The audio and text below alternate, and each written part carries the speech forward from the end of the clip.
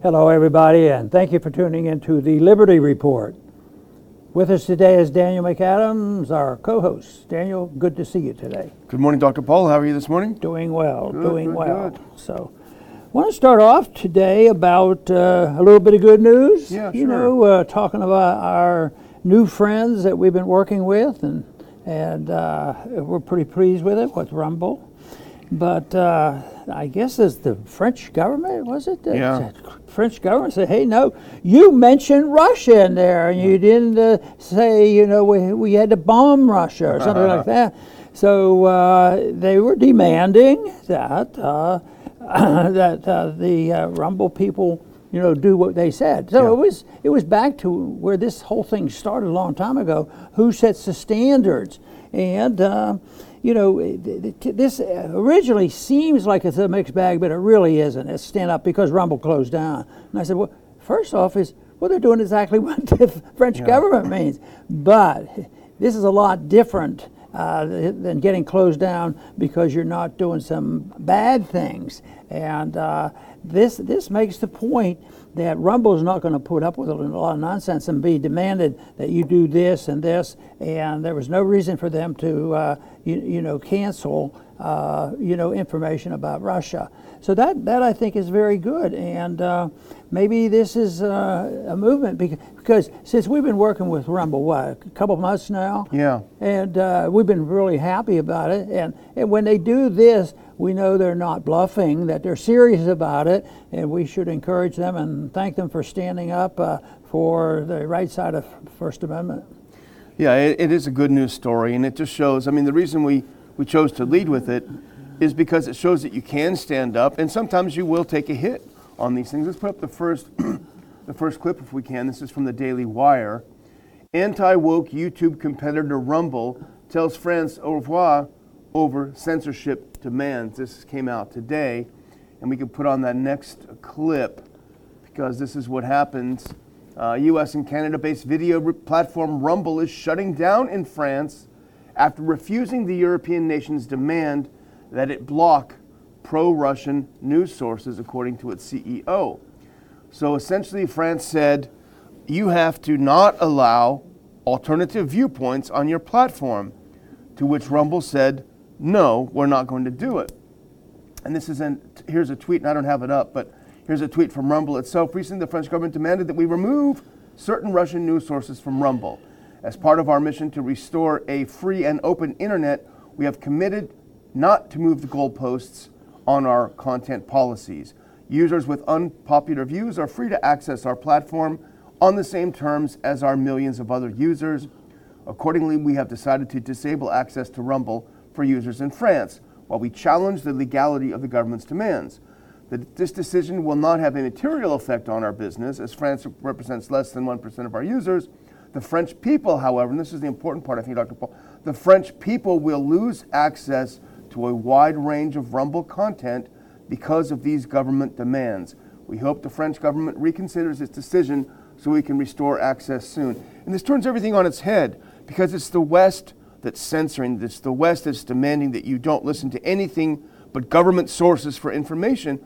Wasn't that a complaint about the Soviet Union for all those years? Yeah, to me the most important thing here is that early on there was a lot of confusion because there is a tendency to protect private property. So if you have a platform and you're a private company and they can cancel you and tell what has to be on, you can't put on pornography and violence and this sort of thing.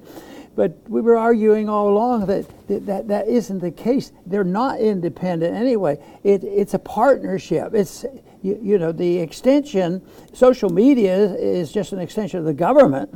So government censorship. So this calls them out on it because this has nothing to do with freedom of speech. This tells who controls the news cycle. Yeah. And it's been bad. But I think because of the confusion that it's gotten further along than it should have, but because people were intimidated because this was a freedom of speech issue, where it isn't a freedom of speech issue. Yeah. It's a who controls the propaganda, and the pseudo connection of a private company along with the government. It is not. It's not what they say it is, because the government is the censor. Really, the censor. They want to dictate the policy, and therefore the social media outlet becomes their agent for it, and they deal with the violations of the freedom of speech. And contrast this behavior with how it has been for the last several years with Twitter and Facebook and the other social media. Every time the U.S. Congress calls and says jump, they say how high. And they come down there and say, oh, please, Mr. Representative, what do you want us to do? How much should we censor today? Well, this just shows that you can succeed as a company and say no to government censorship, say no to government, that we're not going to go along with what you say. And it's really, it's encouraging that this happens. Well, here's a couple of tweets. The first one is from the CEO of Rumble, Chris Pavlovski, and he makes a good point. He said the French government demanded that Rumble block Russian news sources. Like Elon Musk, I won't move our goalposts for any foreign government. Rumble will turn off France entirely, etc., and challenge. And he retweets an Elon Musk tweet from March 4th. Elon Musk, now the owner of Twitter, Musk said back in March 4th that Starlink, which is their satellite which provides internet for Ukraine, Starlink has been told by some governments to block Russian news sources. We will not do so unless at gunpoint. Sorry to be a free speech absolutist. And thankfully, if we go to the next one, Glenn Greenwald, a progressive friend, he retweets Pavlovsky and says, if Rumble obeyed France's censorship order, like big tech firms often do, it'd mean Americans could only access voices and views which foreign governments, EU, China, Iran, etc., permitted to be aired.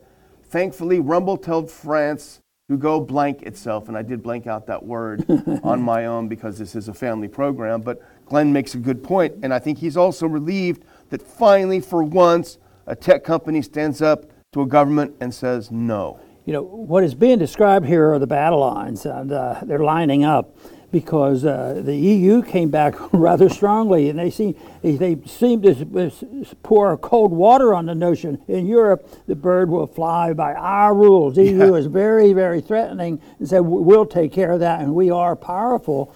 And so we know exactly where, I think there's a better understanding of what's been going on with this case going on right now.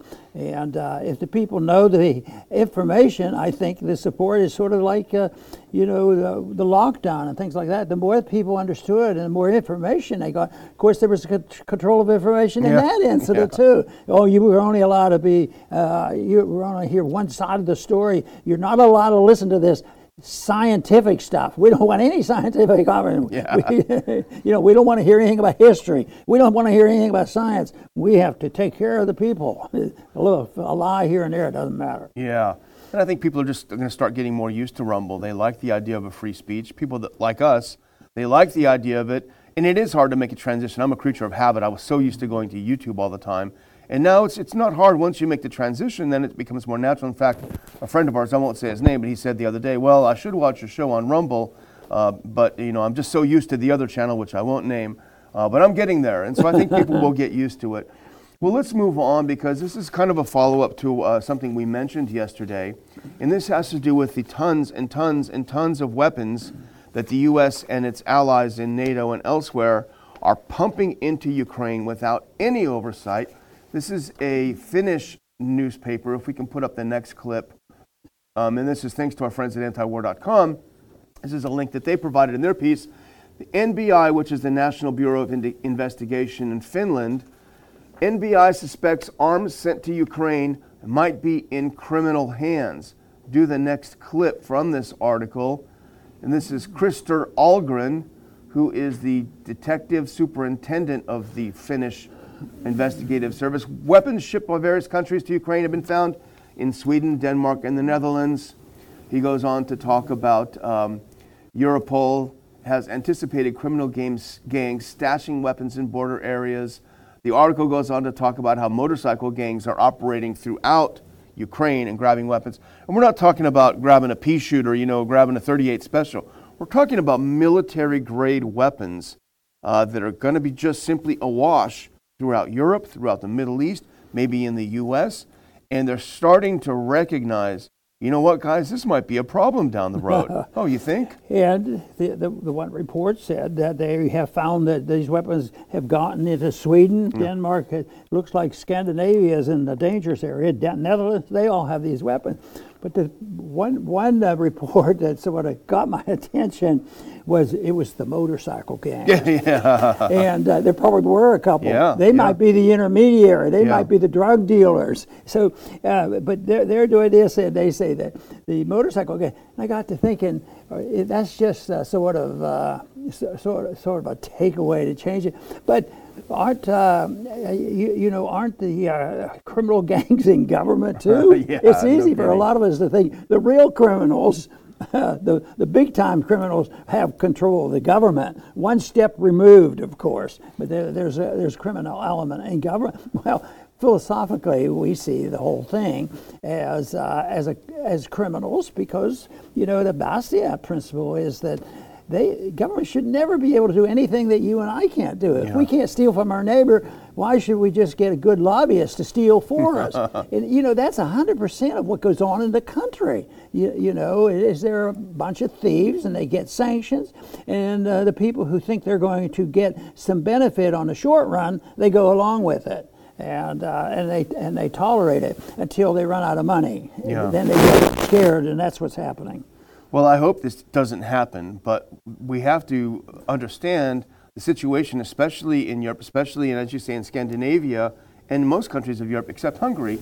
You had years of open and unfettered immigration from places in the Middle East where there's a lot of conflict. You've had people that have come in and settled that have not been properly vetted for extremist ties and sympathies. You've had a lot of attacks in the area from people who, it turns out, had extremist sympathies. So now you take that very volatile mix, a bunch of people you don't know how violent they are, and then you ship in, or you allow to come in, all manner of military-grade weapons.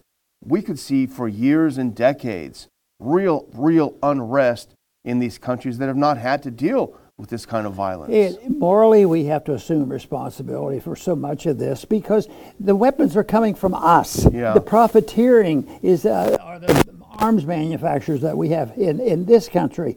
And that to me is a strong motivation. And as long as we're the supplier, you say, well, maybe this is like Nancy Pelosi would argue when she gets off balance. Oh, well, yeah, this is true, but that's the way the market works. You have inside information. That's the true free market. Somebody might just say, oh, they're an arms manufacturer and they're selling hunting rifles, and they're allowed to sell them to some other country. But that's where the real farce comes in, because these are big-time weapons. 30% might get to the Ukrainians to do something that we don't even endorse, and it's taking resources from the people who are getting poorer and poorer in this country, building up more and more of our inflation, and they think that this is endless. But it isn't endless, and that's why there's people. You notice each one of these countries had to complain about immigrants and inflation and the economy. That's the big issue. What's the big issues today in this country? So the world's going bankrupt, both in a moral and a financial sense, because we just can't do it, and it's all been. And I personally believe it's all because of the big lie about what money is all about. Yeah. Absolutely. Well, the last thing we're going to cover today, and let's put it up next, and this is kind of related to this one because I think perhaps this is a bit of a good news story. You always like to say that the people are waking up, and I think that is true, and I hope it is true. But here are some suggestions, some concrete suggestions that the people are waking up. And our caveat is we are not experts in European political parties, and we're not endorsing any European political party. However, we are noticing, we've seen a lot of demonstrations in Europe, and we've commented on them on this program. Now we're seeing a movement in the polls in both Austria and Germany of parties that are explicitly opposed to sanctions, opposed to moving us toward war with Russia. They have grown. And this headline is Austria's anti-immigration, anti-sanctions Freedom Party is now tied for first place in the polls. And I think we have another clip on that. No, we don't actually. Leave that one up. So the Austrian Freedom Party moving up in the polls, passing the left, which are the most aggressive parties, really, passing the center right. And now I think it's just an example of how people are saying, we need an alternative. This is not working. You know, they talk, the Europeans, they list immigration as a problem, and of course inflation, but they also say that they're sick and tired of the sanctions. That sanctioning Russia is not doing, it's doing more harm to Europeans than to the Russians. But I think you could say there's a lot of pain and suffering for American citizens because we do all those sanctions, but things backfire there. But if you take the sanctions that we put on and disrupt the markets, what about the policy itself? The Biden policies, even that adds to the problems of malinvestment and inflation because they just can't produce and closing down pipelines and all. It's all manufactured. So much of this is preventable, and that is what is so discouraging. It is preventable, and that's why, how do you change it? One person at a time. We got to change it, and that's why our educational activities have very frequently tried to appeal to the young people. And fortunately, the young people we've had at our conferences and we've gone to, they're a little bit more open-minded than the people who say, yeah, you guys are right, but we just can't rock the boat. And we have our lobbyists to pay. They can get more for us than you guys. You guys might take a decade, to get your freedom to work. But it's eventually, though, they have to be more tolerant because the system that's going on right now is destined to fail. And that's what the world's so shaken up about right now is the apparent failure of the global system. And that's what they've been working on. But, the Marxists just said, it's the wrong global system, and that's why we want to disrupt everything. We want to restart. We want a real Marxist system. Yes, the last one failed. The Russians didn't come through and this sort of thing. So now we want a real global system. Where is the leadership? Out of the university system in this country is where I think it came from. Well, the thing about Austria and Germany is at least there are alternative parties with different platforms. You think about the UK, there is really no opposition party. And even in the US, we have the Libertarian Party, and they're making some headway. But as far as getting traction is not to blame them because the odds are so stacked against them that it's really tough to win in a race because the two other parties collude. Let's put on this next clip because the same thing from Austria is also true in Germany. Far-right party makes comeback in German regional poll. Now, of course, far-right means anything to the right of, Trotsky or something. So for these, but this is the Alternative for Germany party, which is also opposed to sanctions, opposed to moving toward war with Russia, and they are also making a lot of headway in the polls. But of course, in Germany, when you start getting ahead with a different platform, what happens? Let's put on the next clip because Germany, anti-democratic leftists demand an AfD ban. They want to ban the Alternative for Germany party because they just happen to be moving ahead in the polls. Well, eventually the ideas win out, but they have to be proposed, and the people will respond. But the big challenge for most people is, they can't quite. They're not patient enough to realize that you have to change people's mind. You might have to change a generation of people. In studying the founding of this country, it wasn't like on 1776, all of a sudden a dozen people got together. Oh, we have a new idea. We're going to pop this up. When you look at that, there were a lot of years of study and understanding about history and philosophy and religion that led up to what happened in 1776, and they described it so well. But I guess we have to deal with what we have, and I still think that we have a much better chance if we change people's minds, in a peaceful manner, rather than thinking that sanctions will do it. That'll do it. We'll put more sanctions on it. Oh, a little backfire like this, So, and then when you look at the economic statistics, like 1% of our population has so much money. Now, libertarians aren't against making money. Yeah. But it's a crime to see such malinvestment and maldistribution, and that's exactly opposite of what comes with the freer market. And Mises is the one that said, watch out, if you destroy the currency, you're going to destroy the middle class. And it's being destroyed, but the response is still not what we need. They should be demanding sound money and limited government and get the government off their backs. And right now it's how are you going to support us with more giveaways? And that won't solve the problem. That's for sure. Well, I'm going to do a shout out to a couple of our Rumble ranters. Brewster McBrewster has given us $5, and we appreciate that. Our good friend James Cabral, $40, very kind. And James writes, for everyone debating on going to the RPI conference this Saturday, I highly recommend it. Brazoria County, a.k.a. Ron Paul Country, is full of friendly and awesome. Keep up the good work, Daniel, Ron. Thank you so much, James, for your generosity. And that is the case, I have to say. I'm a little biased. I live here. But put on that next clip just as a reminder. And we're getting pretty filled up, to be honest, Dr. Paul. But we do have some tickets left for Saturday the 5th. Shut Up, Cancel Culture, and the War on Speech. By the way, I haven't mentioned it, but this very cool logo has been turned into a commemorative T-shirt that will be available for purchase at the event. We don't usually sell stuff down here, but we're going to sell this shirt because who doesn't want to walk around wearing this? It's a great conversation opener with people. So we look forward to seeing as many people on Saturday as we can. Will they always be nice if they open up the conversation? That's true, but some people don't mind to have But we'll emphasize freedom of speech. That's right. You can open up your mouth and tell us what you think. That's right. Okay. Go ahead, Dr. Paul. Okay, I am looking forward to the weekend, especially the Saturday event. We will have an enthusiastic crowd. We always do, and we always get our room filled up, and the enthusiasm is there, and we will always have some young people there, and people will have a good time, because that's one guarantee I give people. It's up to you to do it, but you come and have a good time because like-minded people are more energetic about talking and being friendly. And you say, well, why do you do this? You just you're talking to the audience.